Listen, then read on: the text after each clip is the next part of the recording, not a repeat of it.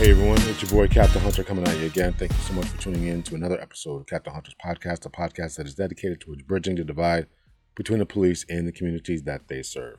So in today's episode, we got a good one for you today. We're going to be looking at the change in leadership in between or with the Law Enforcement Action Partnership, a partnership that I am a part of, a group that I'm a part of, and do some speaking engagements for them and things like that.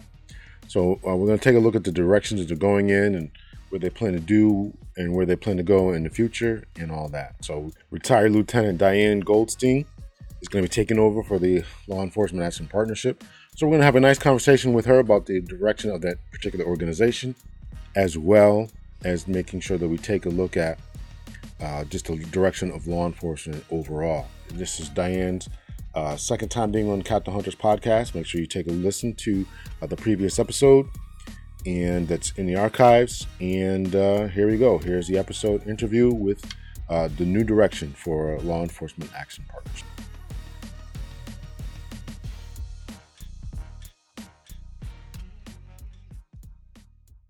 How's everything? I'm getting over that. You have the sniffles, or you think you're dying from COVID, right? It's either one, right? Yeah. So I just ended up with a sinus infection that went down to my lungs. So I ended up going to, we have a real good urgent care here that you can schedule appointments online, and then they call you and say, start driving in. And then you literally sit in the lobby for 5 minutes, and then they put you in a room. Oh, see, that's awesome. That's the way. I mean, some of the stuff from COVID, it's really been a blessing. It's really been, I know it's been, sometimes I sit around thinking, why didn't we do this before? Why was this, why did it take a mass pandemic to get us to be smart about stuff? I've gone to the doctor, I've had some eye problems and everything. And before I would sit there in the lobby for an hour and a half.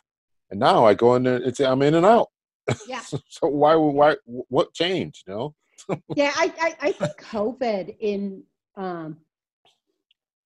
although all of us have lost almost nearly a year out of our lives, and thank goodness, we're blessed. We have pensions, we have home, we don't have those issues that a lot of other people are struggling with relative to worrying about where money's coming in. But I think in many aspects that there's going to be and I'm hoping some positive changes, including even at the law enforcement level, but we can talk about it. So anyway, we're good. Okay. Well, you were on a roll there, so I was going to let you go. So, all right. So, welcome back, Lieutenant Diane Goldstein. Thank you so much. New chair. What are we calling ourselves? Executive chair? What's your title? It's going to be the executive director. Executive director. So I'm moving from the chair of the board of directors to the executive director, which is really a paid position. So I'm now at the mercy of the board of directors for making certain the organization is funded and implementing our new strategic plan that we've been working on for the last year or so. Very good. Very good. So Brother Neil stepped down. I guess he's going to retire again for the second time or so from his law enforcement and now from the LEAP position. So why don't you just explain to us, to the audience, I mean, we've done this before, but what LEAP is and you explained a little bit about your new role, but just go into a little bit deeper for us. Sure. Law Enforcement Action Partnership was a organization that was founded back in 2002 under a single focus on ending the failed drug war.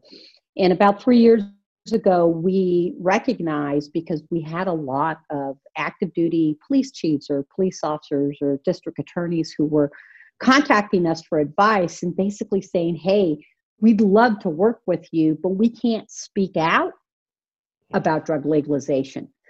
And so we recognized the opportunity and changed the name to Law Enforcement Action Partnership in order to capture those internal voices of reform that I think are really, really critical for changing the system completely. You can't change a any type of system um, unless you also have support from internal actors.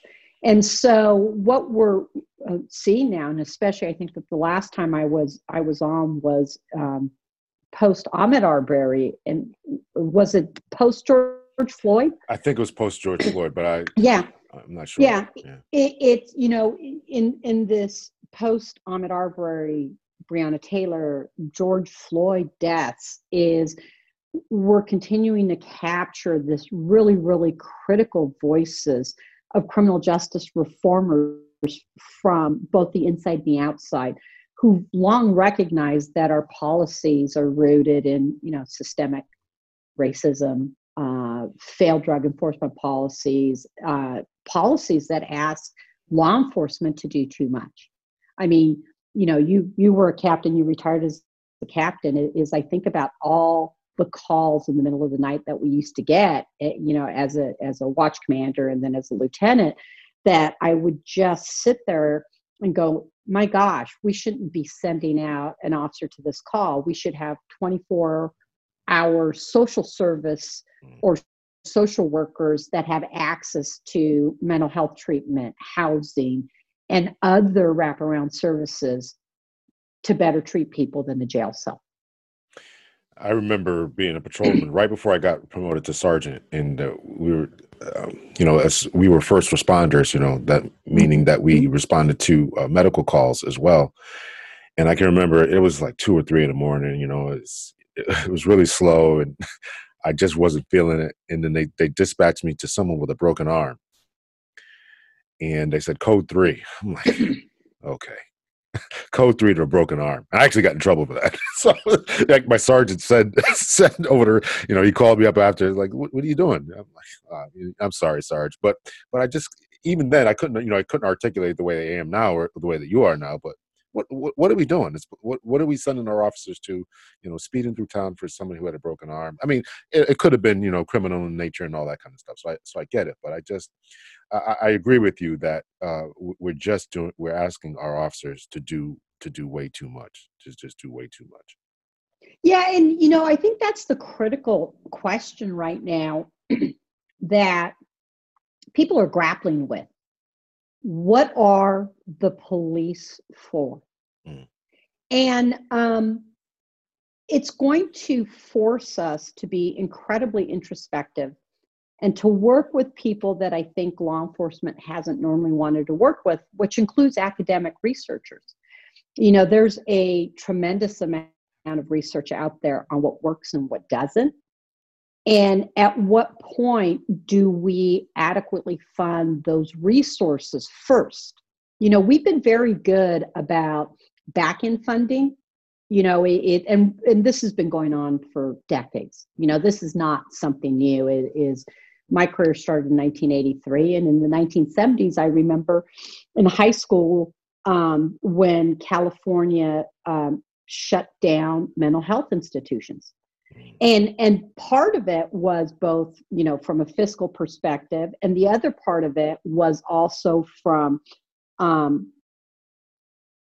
focus groups or organizations that felt that people who suffered from mental health issues and disabilities shouldn't be locked up in a mental health hospital. And I think when we look at policy, we have long focused on policy without adequately funding outcome studies to see if these things work.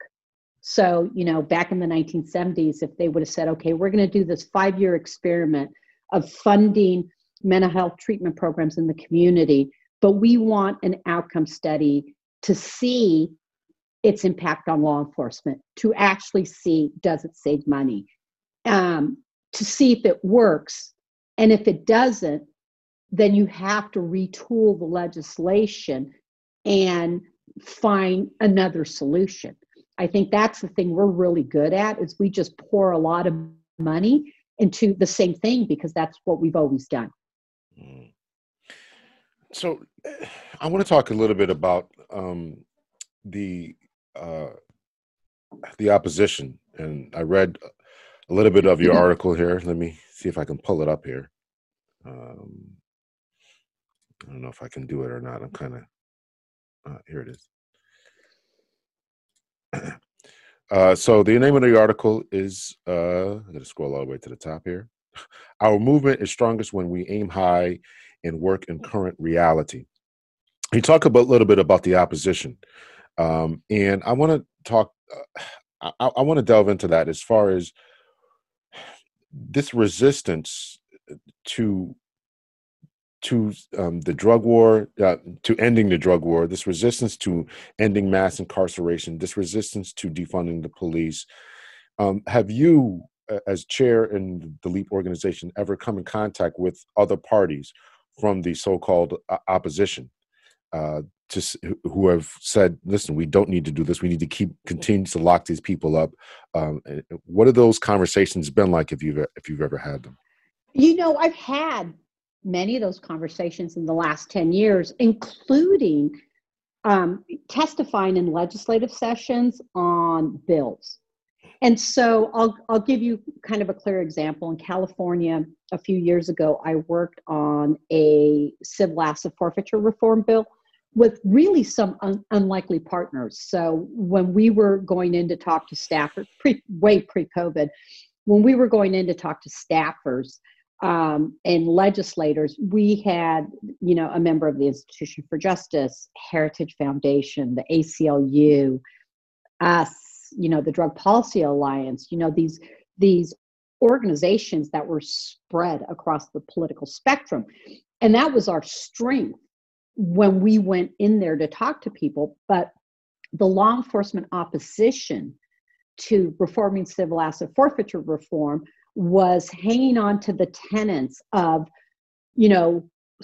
civil asset forfeiture reform gives us the ability to stop kingpins, despite the evidence that we showed that the people who money was being seized were always less than $5,000 on an average. We didn't stop. I mean, on occasion you had the Chapo Guzmans, yeah, but 90% of all civil asset forfeiture was not at that level. You said you cut off for a second. The child what? Chapo Guzman. Chapo Guzman. Oh, okay. Yeah. He's the exception. On occasion we get a kingpin and we seize all his property. But did it stop the money coming, in or out? Did it stop the drugs coming in or out? Absolutely not. It just created a vacuum for leadership. And so there's these hardline ideology that the only way to solve people suffering from chronic substance use disorder is by cutting off the supply. And that, people who suffer from chronic substance use disorder need to be forced into coercive treatment, which we also know it sometimes works, most of the time doesn't. So it's just, I think it's just, honestly, it's self-entrenched interest for civil asset forfeiture reform. We heard we're going to lose a lot of money from our law enforcement budget. It's like, you shouldn't be budgeting on civil asset forfeiture. That's illegal, according to the feds. You can't, supplant your budget. You can only supplement. And the other one is I think the stigma associated with drug users. Law enforcement in particular, not all, but a significant part, still looks at people who use drugs in a very stigmatized fashion. I still belong to magazines that I can access the private comments. And when there's articles that are written that are pro-reform, the stigmatizing language used against the people who use drugs is pretty horrific. And if, we were supervising an officer who was saying those things, we would discipline them in our department. But because they're behind a keyboard in an anonymous setting, they're allowed to perpetuate this rhetoric. And so it's ideological. I think for many police officers, when I was working on marijuana legalization in California throughout the years, They would say, look, you're removing a tool from us. We use the smell of marijuana to go pick people's pockets and to see if they have, other drugs or a gun, or they've committed other crimes. And my response to them was, well, that's lazy policing. Law enforcement has to be able to adapt. And we've all lost cases in court if you weren't able to articulate the constitutionally sound principles of why you stop someone. And so it's a variety. It's very much a variety of just protecting self-entrenched interests, making people's jobs easier.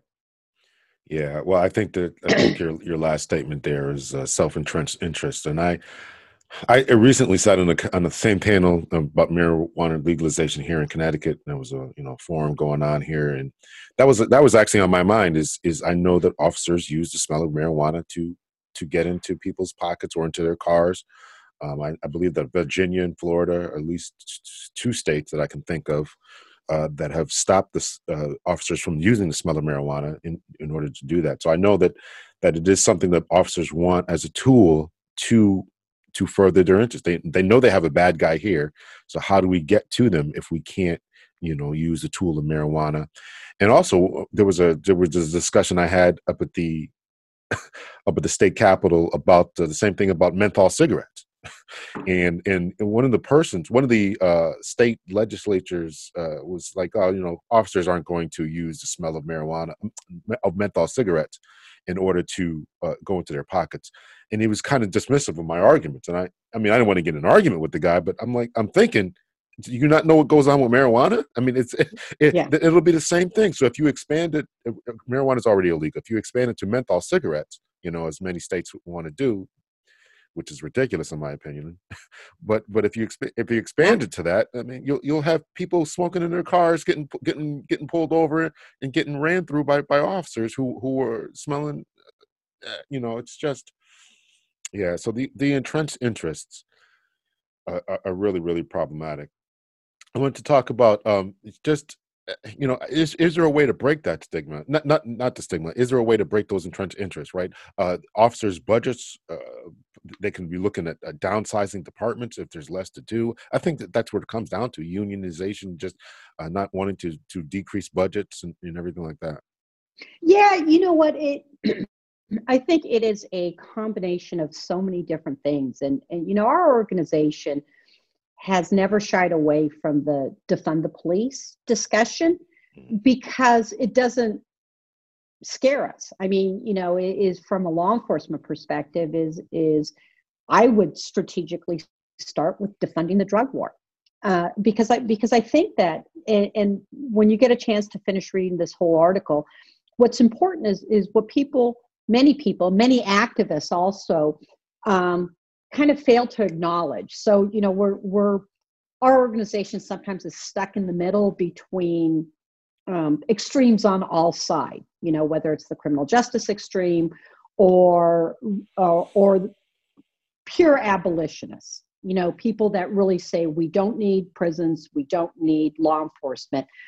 And what I always try to tell people is, in the absence of human nature changing significantly for the future, until we can scale up resources properly to minimize the footprint of not just the police, but the entire criminal justice system in our day-to-day lives, is we have to be strategic. And this article talks about it. We have to be strategic about how we all work together.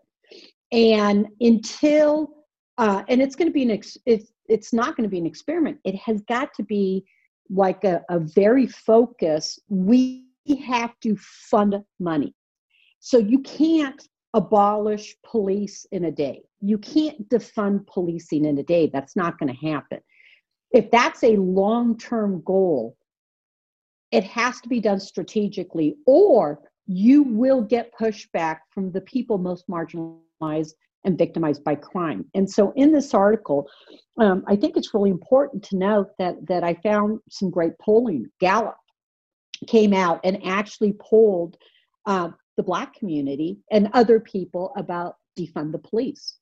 And what we see is even in Black communities that have been horribly marginalized by over policing, that people in the Black community say, we don't want to abolish police. We don't want to completely defund police.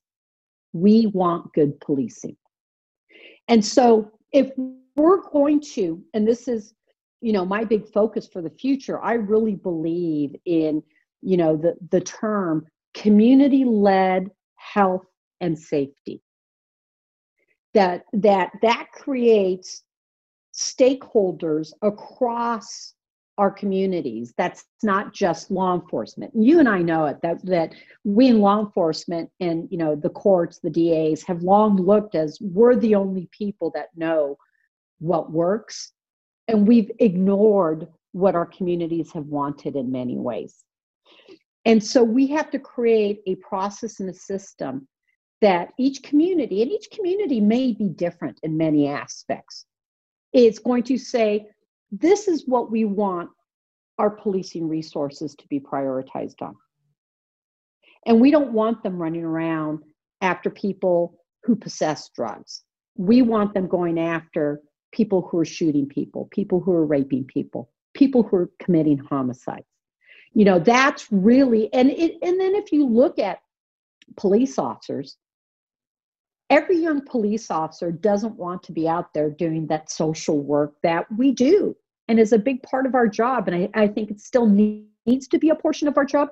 They want to be out there really chasing people who hurt other people.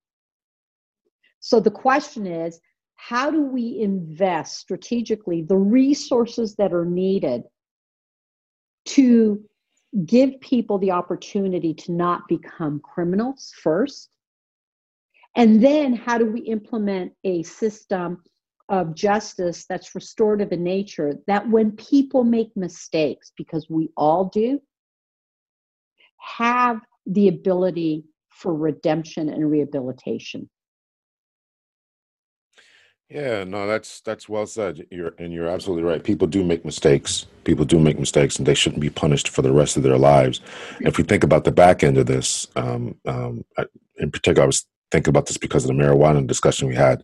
Um, on the back end of this, you tag someone, make them do time for a marijuana possession or whatever, and now they can't get jobs, they can't go get public housing, they can't do X because they have this stigma over their head about what they did 5 years ago in possessing a joint or whatever. Yep. So that really does become unfair. So let's speak to more of the opposition here. What do SWAT teams do if they're not kicking in doors because of drug dealers? And how do we talked about the civil asset forfeiture, civil and Sure. criminal. Where do they get the money from? What goes on? What does policing look like absent these tools that people use?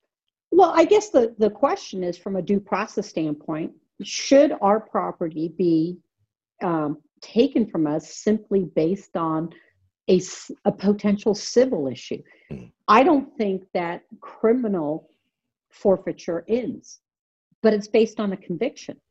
Right. And it's based on exactly what the criminal justice system's supposed to be. And there's also another recognition here is let me say this because I want to be very clear. One of the problems with the criminal justice system in its entirety also is the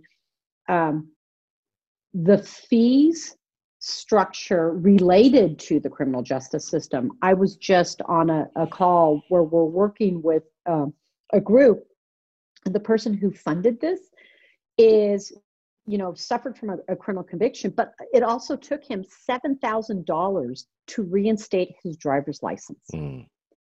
And so, it's not just the drug war, it's traffic tickets. I ended up a few years back after I retired getting some red light camera tickets in California. This was about 10 years ago. And my fine for one red light camera ticket was $1,000. Oh my God. Yeah. $1,000 with penalty, going to, driver education, so the points wouldn't be on my record, the whole bit. How does someone who may make a couple $1,000s in a month afford that? And so what we saw in California, what we're seeing across all the states, is this fines and fee structure keeps people in poverty, because then it perpetuates a different criminalization cycle. So you have low-level offenders who may get a traffic ticket but can't pay it, so then it goes to warrant. So then we arrest them, then they lose their license, then they lose their insurance, but yet they still need to work. So they're willing, in order to put money on the table to feed their family, take the risk. So it's a combination. But from a SWAT perspective, SWAT teams were never designed to simply be the arm of narcotic search warrants. So I ran our crisis negotiations unit. I started working in it in the 1980s, and when I retired in 2004, I was the commander of the team. And I've done a ton of work with SWAT teams. I've done a ton of work in doing training with the FBI, where I team taught, the integration of physical and verbal tactics. I think SWAT teams are, in fact, necessary components of law enforcement. Really, the question is, does every small agency need a SWAT team? No. Is when you work in a county, in our county, we had LA County Sheriff's Department that trains, that's all they do. And if you have a significant event that really is a barricade or, a hostage situation, I think we should rely on the experts. And yes, I think that maybe there's cross training and there's some other things, but the question is, does every agency need a SWAT team? And I don't think they do. So from the perspective of SWAT teams, what I learned from the really good SWAT teams from LAPD, came to a couple of our FBI courses, and I did work with LA County Sheriffs and even our own SWAT teams and others, is that a good SWAT team has the ability to identify that they don't need to make a no-knock entry into a situation, that they've properly used their resources and understand, oh my gosh, there's kids in there. We're not going to do an entry. We're going to set up a surveillance and wait till the person comes out. We should be using SWAT teams for violent suspects, for gang members who are killing people. But there's still a variety of different ways that you can create an opportunity that minimizes the risk both to the suspect and to the SWAT members who are making entry, because that's the most dangerous. We've all made entry. I've had plenty of guns pointed at me when I ran our narcotics units when SWAT wasn't doing entries. And so, that's the question, is should we even be engaging in narcotics enforcement? Or as we move forward towards the sensible regulation of all drugs, we're only focusing on the people who are really the kingpins or are really committing violence to protect their assets. Right. You talk about pure abolitionists. I mean, it does seem to be a pipe dream. I don't know if I agree with pure abolition, whether it's prisons or obviously the police. But I think we need some type of security force. Somebody has to go get the bad guy. Pure abolitionists. Does LEAP deal with police abolition of prisons? And what's your thoughts about that? Well, there's been a lot of academic work done around the issue of abolition, and I'm not completely familiar with all of it. And I think that as we, ideally, law enforcement should be working towards the absence of crime. I would love if we as humans didn't require law enforcement or the criminal justice system, that we had the capabilities to apply restorative justice and deal with issues but I don't see it in our modern era. Mm. I'm not saying it's not a noble goal, because I think it is a noble goal to try to redeem people. And so I won't, badmouth grassroots activists or organizations that are working under the defund the police. But I think it scares people. Mm. And so how do we effectively explain, really, to our law enforcement colleagues, you shouldn't be afraid of defund the police. The union should, okay? But if we really want to transform and reimagine police, the reallocation of resources will actually make police safer. It will actually make our communities safer. And it will allow us, just like, when we've done marijuana legalization, the opposition has always been is you're never going to eliminate illicit sales of marijuana. And it's like, you're right. We still have moonshiners in this day and age. That's human nature. But what it does allow you is to develop strategic enforcement plans around people who actually continue to victimize people in some aspects. So in Colorado, initially after legalization, they had people that found the loophole, and so they were creating indoor grows of 99 and saying it was medical. And so the anti-marijuana people see legalization doesn't work. And my whole point was, no, we now know those folks are the people that are the bad guys and that we need to go after. And then they closed that loophole in order to reduce people being able to rely on that, it says here that I can grow 99 marijuana plants indoors if I'm a medical marijuana provider. So, we always have to adapt around crime trends. Folks are really smart, and a lot of people, especially in the drug trade, and especially at the lower level, are sustenance level drug dealers. And so, we will continue to reduce that by implementing smart public health strategies. Things I think in the future that we're going to need to focus on and do, and what I hope this administration looks at is, as we implement decriminalization, Oregon just had the big ballot initiative that passed that decriminalizes personal possession of drugs under a certain amount. That no coercive drug court, does health assessments and provides grants to organizations to do public health treatment.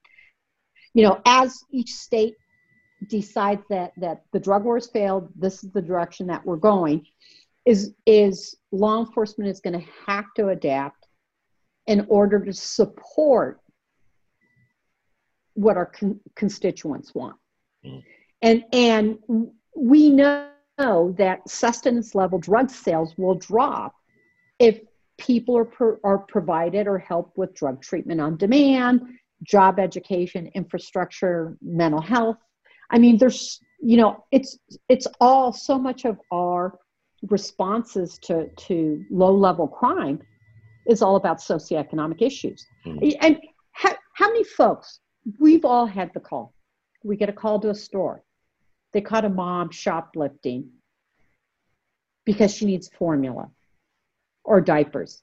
How much money out of your personal pocket have you spent on people that you came in contact with like that? I know I did.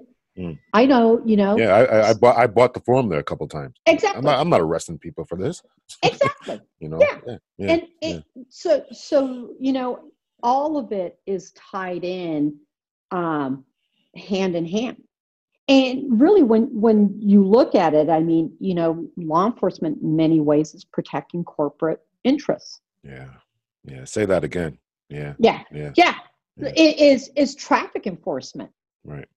Right. You know, it is when we start talking about this, you know, and we don't have to talk about it extensively now, but our community responder report, it'd be really great just to, you know, have you read the report, and down the road I'll come back and get Amos Irwin, who helped design the report and wrote it, to come in and talk about our vision of a community responder model, alternatives to 911. So we don't have to go to, as I jokingly called it, I'm a graveyard officer, you know, young boot, barely off probation. Otherwise, I probably wouldn't have said this on the radio. And I literally got dispatched to a call like 6 a.m, and they dispatched a backup of 2 cats fighting in an apartment.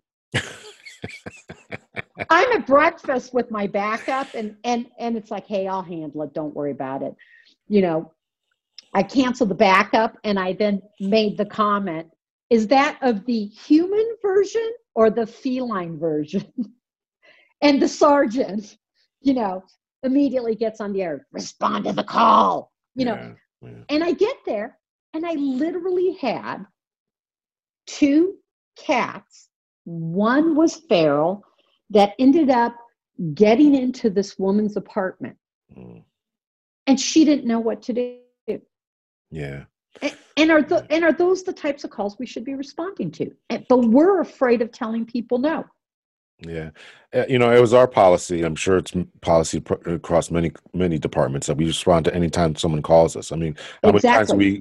we police officer responding to pipes that burst, or here in the cold weather, you know, pipes burst, cops are sent, you know, bats in the house. Okay. Yeah. A stray dog got into my house, my apartment. I left it. Okay. You know, and again, if the animal control isn't working, you know, it's 2 a.m, it's us, you know. Yeah. So I definitely see your point. And to your point about the traffic tickets, I can remember being a young officer, and the same type of situation that you talk about, the $1,000 ticket, is, you know, you got senior officers who are telling you to pile on a ticket, Mm-hmm. you know, get them for this, get them for that, seat belt, you know, these front lights out, you know, no front license plate, all this stuff. And I remember the ticket was $345. Now this is back in, I came in 1995. I mean, Yeah. it's still a lot of money today in 2020, but in Yeah. 1995, $345. After I piled all this stuff on, I'm like, I cannot give this person this. I felt so bad. But Yeah. again, we talk about you could talk about pressure, peer pressure from other officers, and these senior officers are telling me what to do, and I'm like, $345. That like you said, that's money for milk. That's money. Mm-hmm. You know, if they don't pay it, everything you just mentioned, right? Their insurance goes up. Now they got to take a day off from work to go to court. All this kind of stuff, and you're doing this stuff, and you could see the kids in the back seat and all. Oh. It was just heartbreaking to me, and you know, and if you know, I wonder sometimes, is that sense of dignity and decency that we have for human beings kind of taught or taken away from us as police officers, because we're saying pile on a ticket. Well, they shouldn't have Yep. did this. You know, they should know to have insurance. People are not driving around without insurance because they don't want to. It's because they can't afford it. Correct. You know, and so yeah, I absolutely agree with you. It's just a cycle of poverty that punishes the poor. That punishes the Yes. poor. You know. Absolutely. And so much of it is training. I think so much of it is grant funding. You know, you think about federal grant funding that's passed on to the states, then passed on to the counties, then the individual police departments, OTS in California, Office of Traffic and Safety. You know, we used to have tons and tons of grant funding that justified us having, for a city our size, we had a traffic bureau that was really large when it was grant funded. And we had, I think it was something between 8 and 10 motor officers for a population of 62,000 in our city. And the reason we did it was because we got grants. And the minute the grant stopped, they were gone. But as part of those grants, in order to justify the money, we had to pile on those tickets. Yeah. And it's the same thing with narcotics. I mean, we don't fund, the federal government does not fund violence reduction task forces that look at everything from not just enforcement to, prevention, rehabilitation. They fund narcotics task forces very specifically, and then go. And the reason why we're taking this money is because it'll help reduce violence in our community, because these drug dealers are shooting and killing people without understanding kind of that vicious cycle. But that task force is geared on the number of arrests, not convictions. In any grant, I never saw what was your conviction rate. It was how many people did you churn through the system? Yeah. More meat for the grinder, right? Yeah. I want to talk about one more thing. I'm going to go back a little bit. The history of policing. This idea that we want to change the future of it. I'm going to give a shameless plug here. I just finished the book. Police Reform, Retired Police Captain's Perspective, Evolution of Law Enforcement in America and How to Improve the Criminal Justice System. I know it's a long subtitle there, but so I talked a little bit about this, the history of policing. When I was in the police academy, it's not talked about, the slave catching patrols, etc. If we're going to change the future of policing, do we really have to reconcile the history of policing, where we came from, how we got here, essentially, right?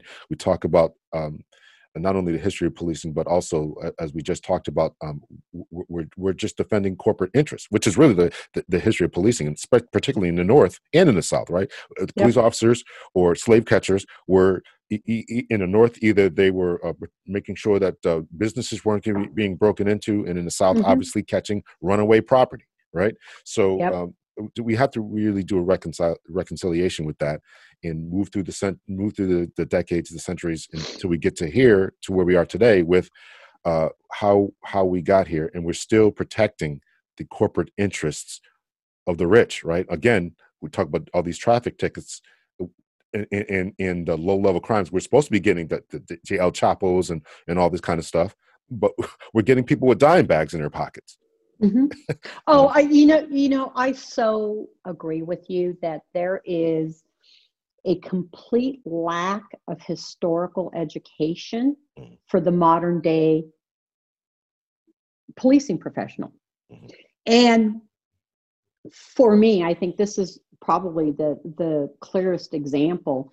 Is it was not until I started becoming active in this police reform movement, where it forced me to go back to school, get a master's degree. It finish off my bachelor's degree, get a master's degree, but really delve into historical legislation and history around our drug laws. And I think in an academy setting, if you had 40 hours minimum dedicated to the history of policing, the history of drug laws, the history of where policing actually came, the good and the bad, is we can look at Sir Robert Peel, and there's good there, Absolutely. This is the absence of crime. This is how we should be judged. The police are part of the community. If we actually did a 40-hour block on that, I think it would start to transform policing, because our younger police officers are actually much more educated than we were in many aspects. I was so appalled when I first started doing my own research on drug law history and looking at the historical legislative record that was filled with racism. That's it. Period. Simple. End of story. And, I was born, I don't know if you know, but I was born in Mexico City, and I came up as in the 1960s. But, historically, law enforcement isn't taught the history of, opium and heroin were prohibited because of the Chinese, because our legislators in California didn't want Chinese men sleeping with white women. Marijuana is a Mexican issue. It is the legislators and Harry Anslinger and other people did a very good job of stigmatizing Mexican immigrants who were coming up here during the Depression to work. Cocaine with Black men. You go and it's interesting when you start looking at, and I'm not minimizing PCP because we've all had run-ins with people on PCP, but if you think back to the PCP issue that we dealt with and how law enforcement and the media portrayed it relative to Black men using PCP, the same way that it was described in early legislation on how Black men using cocaine would be able to overpower law enforcement, that it gave them superhuman strength. And so the parallels of how we create moral outrage or moral scares around a particular drug are not really about the dangers of the drug. They're about the perceived dangers of a ethnic or a demographic that we've been trying to control for a long time. Yeah, absolutely. Absolutely. I agree with you. That education needs to come. And I believe that if we got that education, people would certainly think differently. I agree with that. When I was an instructor and I taught human behavior, basically basic psychology, I talked about that I always recommended that the new recruits read the book by Christian Williams, Our Enemies in Blue.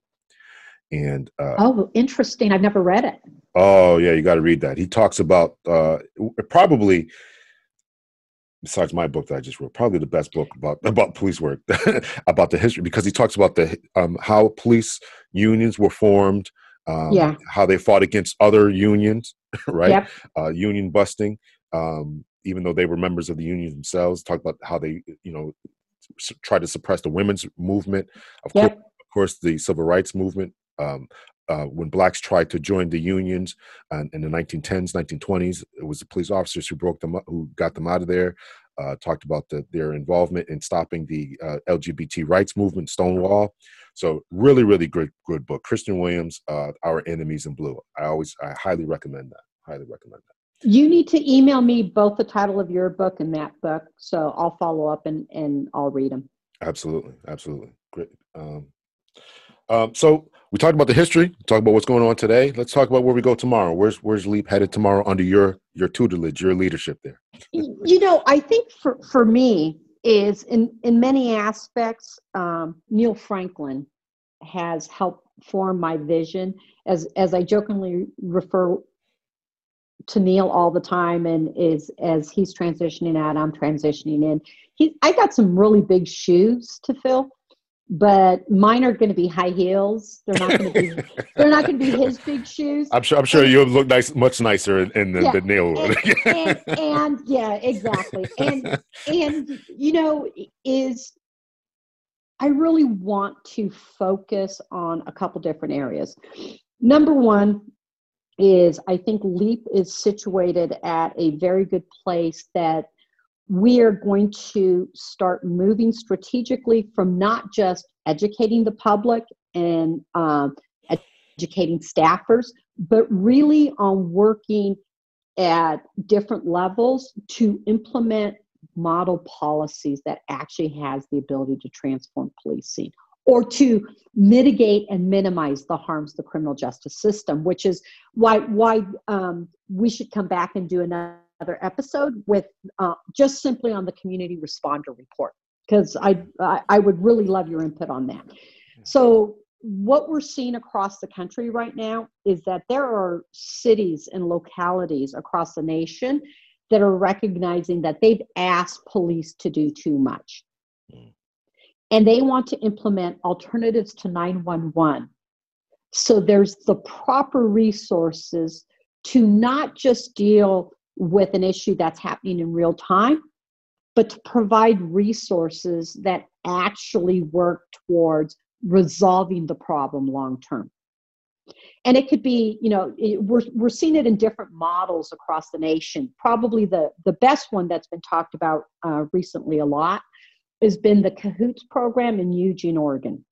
And CAHOOTS has been around for, I think, a couple decades, maybe longer.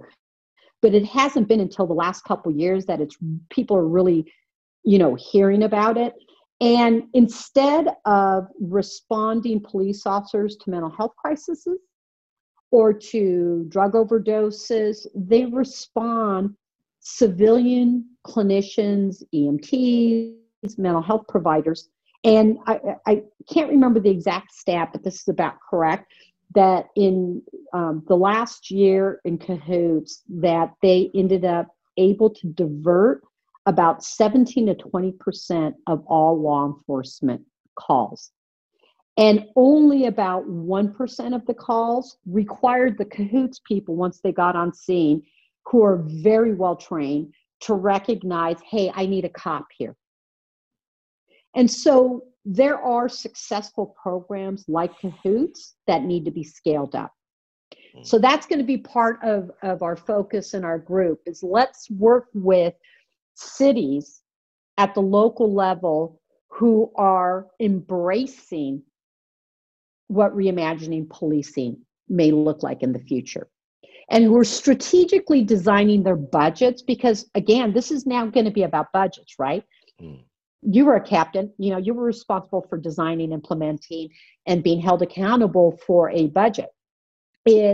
Which again brings me back to, we have to be strategic as we scale up front-end resources and we scale down law enforcement resources. They have to be done in the fashion that prevents huge upticks in violence.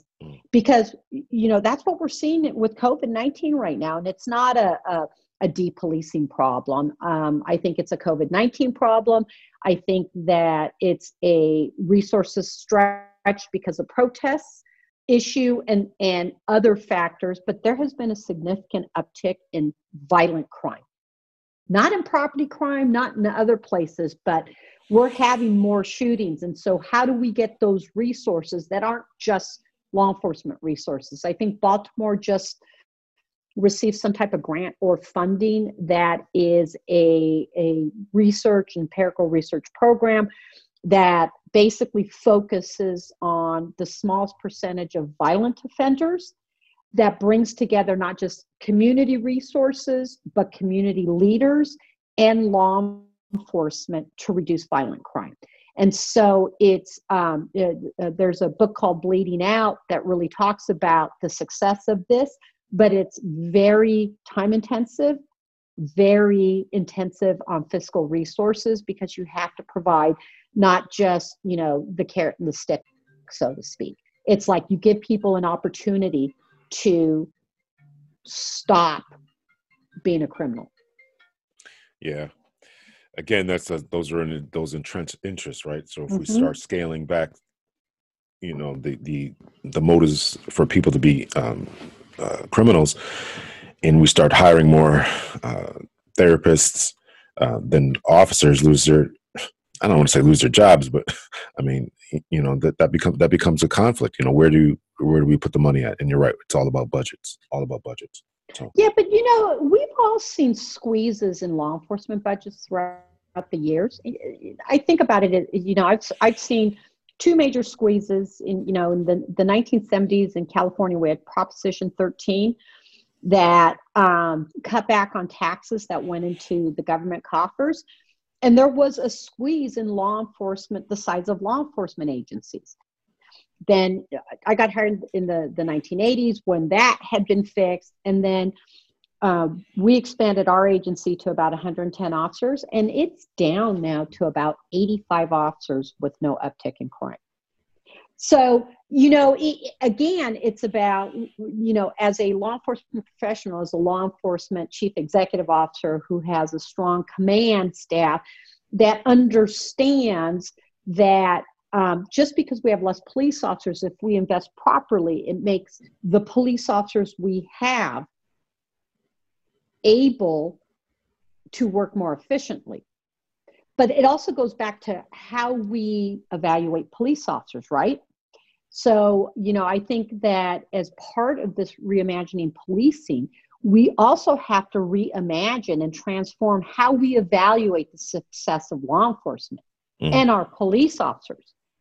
Because it used to be, you evaluated people on statistics. Right. and community satisfaction. I Right. think it should be based on community satisfaction, you know, uh, support of community concerns, that we're not undermining, what the community wants, and the absence of crime or the mitigation of crime. Mm. Yeah. No, I agree. I agree. Thank you. Uh, so I think that's it. That's all the questions I had. I appreciate you coming back on. Once again, I'm really looking forward to that. I'm going to hold you to that community response report, and I definitely want to check that out. And I'll definitely have you. And if Amos wants to Oh come yeah, on, yeah, I'm gonna bring Amos on yeah, because okay, he did the research, and okay, we did it with the Center for American Progressives, and a very, very well done report. And there were some things that I think we had to, I don't want to call it speculation, but because we did looked at 911 responses, and because notoriously law enforcement data is bad, yeah, you know or it's non-existent. or non-existent, is you have to look at the data that we got, and say, these are things that we believe that don't necessarily have to go out to law enforcement. Right, And so right, one of the things that I think is really important is to, as we work towards the future of criminal justice reform, we all know we have way too many laws on the books. yeah, We have to start recognizing that tickets and fees and fines and jail and incarceration isn't the only solution to our community safety problems. And we have to be inclusive of everyone, whether you're suffering from, a chronic substance use disorder, to the multimillionaire that works in our city, in order to understand what communities, what public safety, what community health and public safety should be. We need to be inclusive of everyone. those are behemoths, particularly the moneyed interest behind the tickets. I mean, it pays Mm-hmm. for prosecutors. I mean, you're talking about prosecutors' jobs or special courts. Yep. This is all money. The prosecutor's Yep. getting $150,000 a year. He wants to keep his job, and all the paperwork and all the behemoth behind the criminal justice system.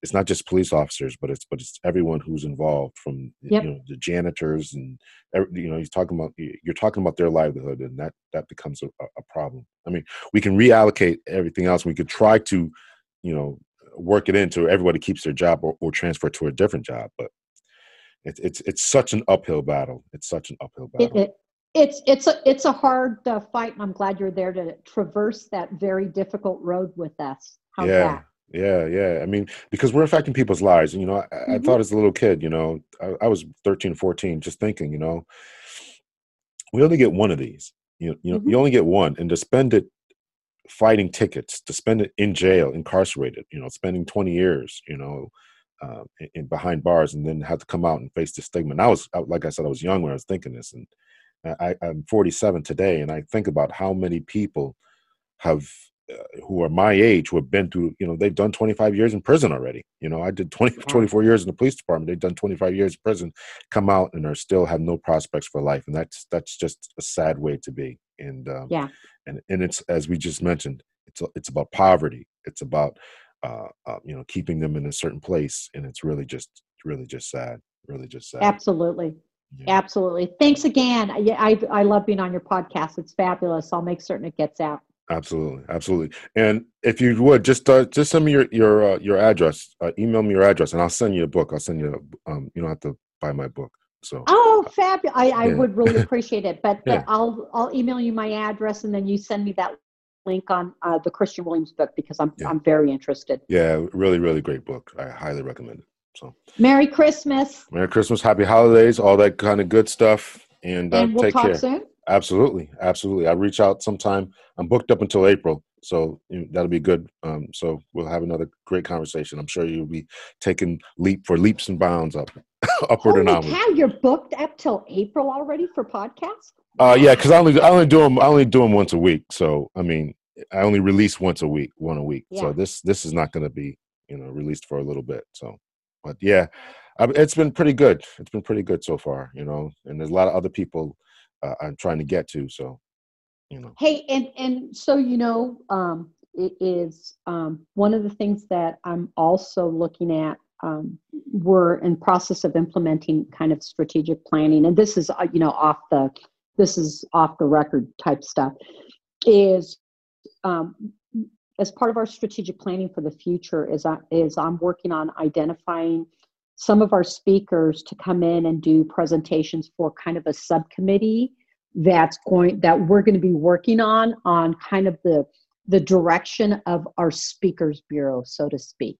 Mm. And so I'm trying to identify people that I think are really good, and I hope that I can reach out to you and say, hey, would you like to do work on this subcommittee? Because it's going to be work, or come in and do a presentation about how to better engage our speakers. Because one of the things that I think we're going to do and move on towards the future is also kind of, we've recognized that our speakers aren't necessarily just speakers, that we're underutilizing them. And as we talk about moving into implementation of model policies, is having like a convening of, maybe we're trying to figure out how to name it. That's the hard part, but is how to better utilize the massive expertise of our speakers that we have across the nation. Yeah. So I don't know if you're interested or not. I definitely am. Anything you need from Okay. me. Yeah. Okay. So let me know. Yeah. Yeah, because that'll start sometime in 2021. So we have a year. We're literally just finishing off our strategic planning. Next year is going to be about the subcommittees, and then year 2 and 3 is implementation that hopefully sustains the organization for the next 5+ years. Okay. Sounds good. Yeah, there's some good stuff going on. It sounds like it. It sounds like it. We're in good hands. We're in good hands. Thanks. I appreciate it. We'll talk soon. I'll email you my address. Absolutely. Take care. Bye. Bye. Police reform is more than just a trending topic. My name is Lawrence Hunter. I'm a retired police captain from the state of Connecticut, and I've written a new book called Police Reform. And I talk about the evolution of law enforcement here in America and what changes need to be made in order to improve the relationship between the police and the communities that they serve. Over the past few months, it has become increasingly more important and more evident that there's something amiss and awry between the police and the communities that they serve. So whether you're about defunding the police or defending the police, if you're about Blue Lives Matter or Black Lives Matter, no matter what side of the fence you happen to sit on, make sure that you pick up your copy of Police Reform today.